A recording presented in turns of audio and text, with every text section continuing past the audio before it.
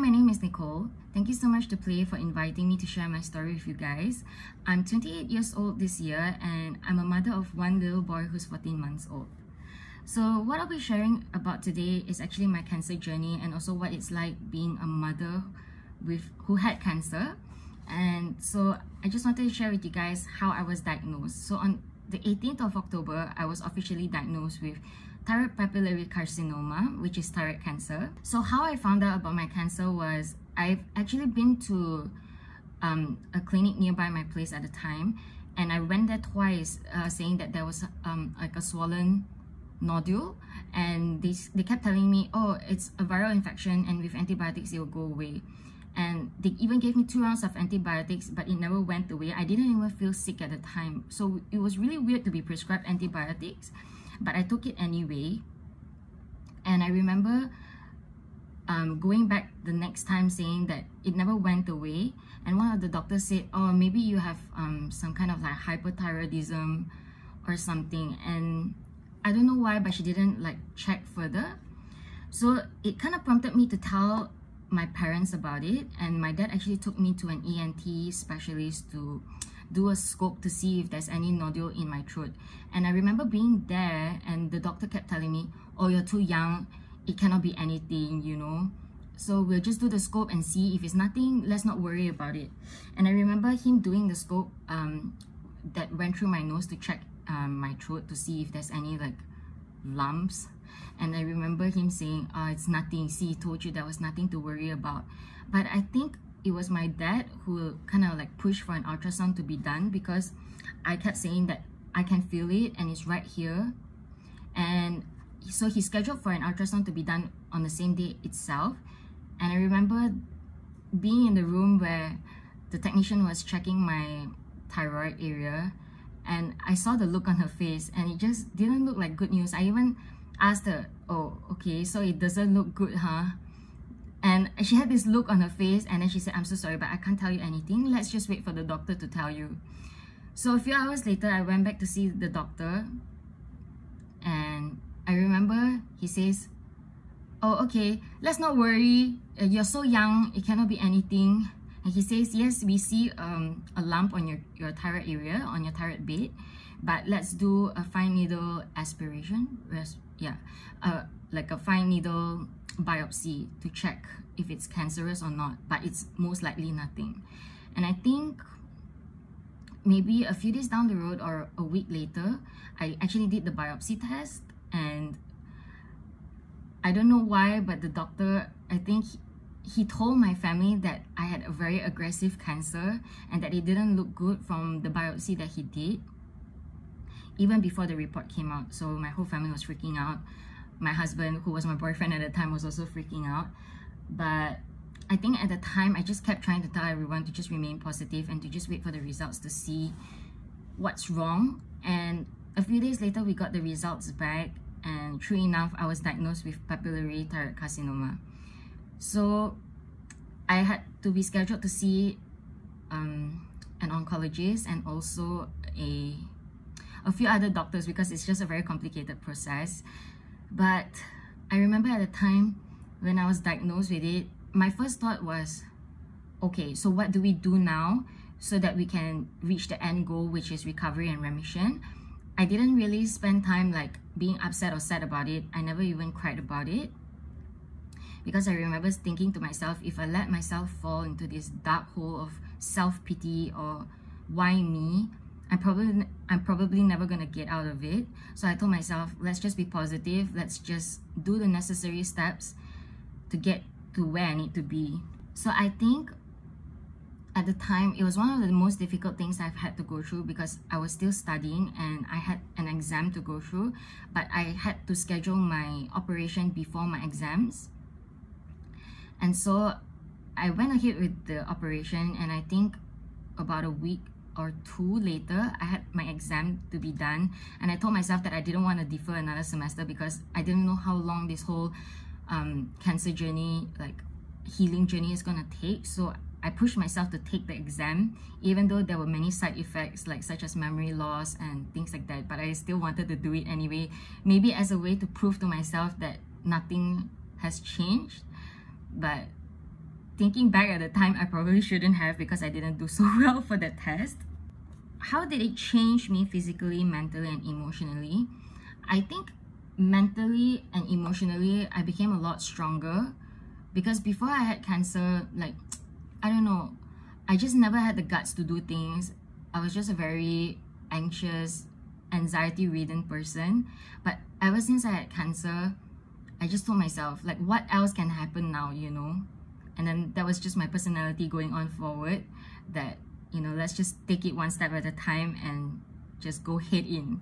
Physically, what changed is that I have a scar on my neck area. I have no more thyroid, and I also don't have a few of my parathyroids.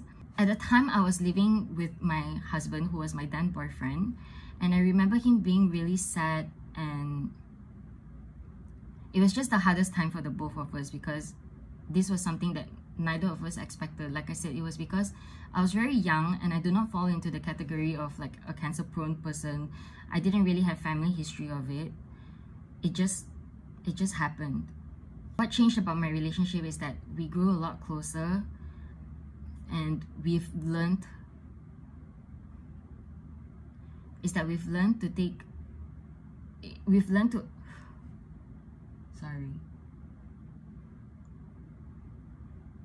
we grew a lot closer, and we've learned to appreciate each other a lot more and to truly appreciate every day that we have, because at the time I think it really was the worst time in the world for the both of us, because when I was first diagnosed, we didn't know how bad it was. All we knew was that it was aggressive, and later on we found out that it didn't spread anywhere else, but it spread to my lymph nodes, but not to my major organs or anything like that.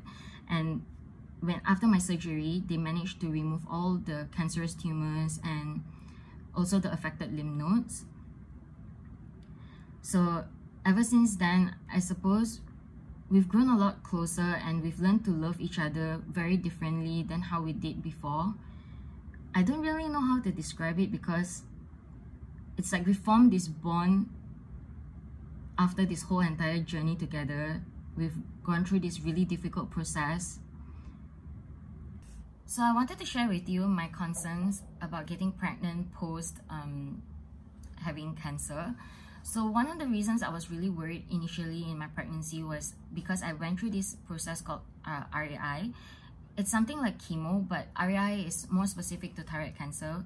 I had to swallow a radioactive liquid in order to kill the cancer cells, and the radiation kind of like remains in your body after a certain period of time, and they recommend to only get pregnant 6 months to a year later.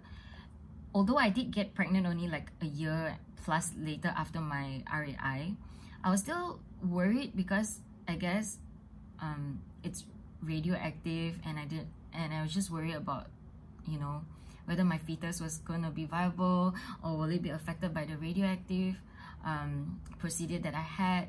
So I guess all of these were at the top of my mind. And I remember going to my oncologist, and he was the first one to confirm my pregnancy. And he told me that I immediately had to increase my dose to about like 50% more as the pregnancy progresses. So those were the few changes that I had. But I remember my husband telling me that people with thyroid cancer will be more prone to having prolonged nausea. And I remember having nausea from the start of my pregnancy to the very end. Like maybe a few days before I gave birth, I was still throwing up. So what motherhood is like post-cancer is very tiring, I guess, because I don't have a thyroid and my hormones is always sort of in balance, because the body regulates the thyroid hormone pills quite differently every day. I would say that some days are better than others, but being a mom is tiring already, and having no thyroid feels like even more tiring on top of that, and I don't really know how to explain it. But I feel like I'm coping well, and right now I'm already in remission. I don't have thyroid cancer anymore, but I will still be on lifelong medication. And like just now I mentioned that I no longer have 2 of my parathyroids, and it has in a way affected my calcium levels in my body. So recently I just found out that my calcium levels are really, really low, and I've been having very bad palpitations, really horrible fatigue, and also eye twitching and a few other symptoms. And it's also because I'm breastfeeding on top of that, so I have to like triple my dose of calcium right now in order to compensate. But otherwise, I think motherhood has been really nice, and it's been a very fun journey for me. So I just wanted to share with all the other ladies and moms out there that if you've been through a health issue, or you're going through a health issue right now, or that you've been through a similar story to mine and just want to know what pregnancy will be like or motherhood, you can always just drop me a text and I'll try to be as honest and as helpful as I can. So motherhood can be a very lonely or quiet journey to many moms. Just know that there are communities out there that you can reach out to, or people. Just look at Play, like this initiative to get other women to share their stories and to empower each other. I think it's a great initiative because communities like this should exist to motivate each other, to be there for each other. So just feel free to reach out, you know.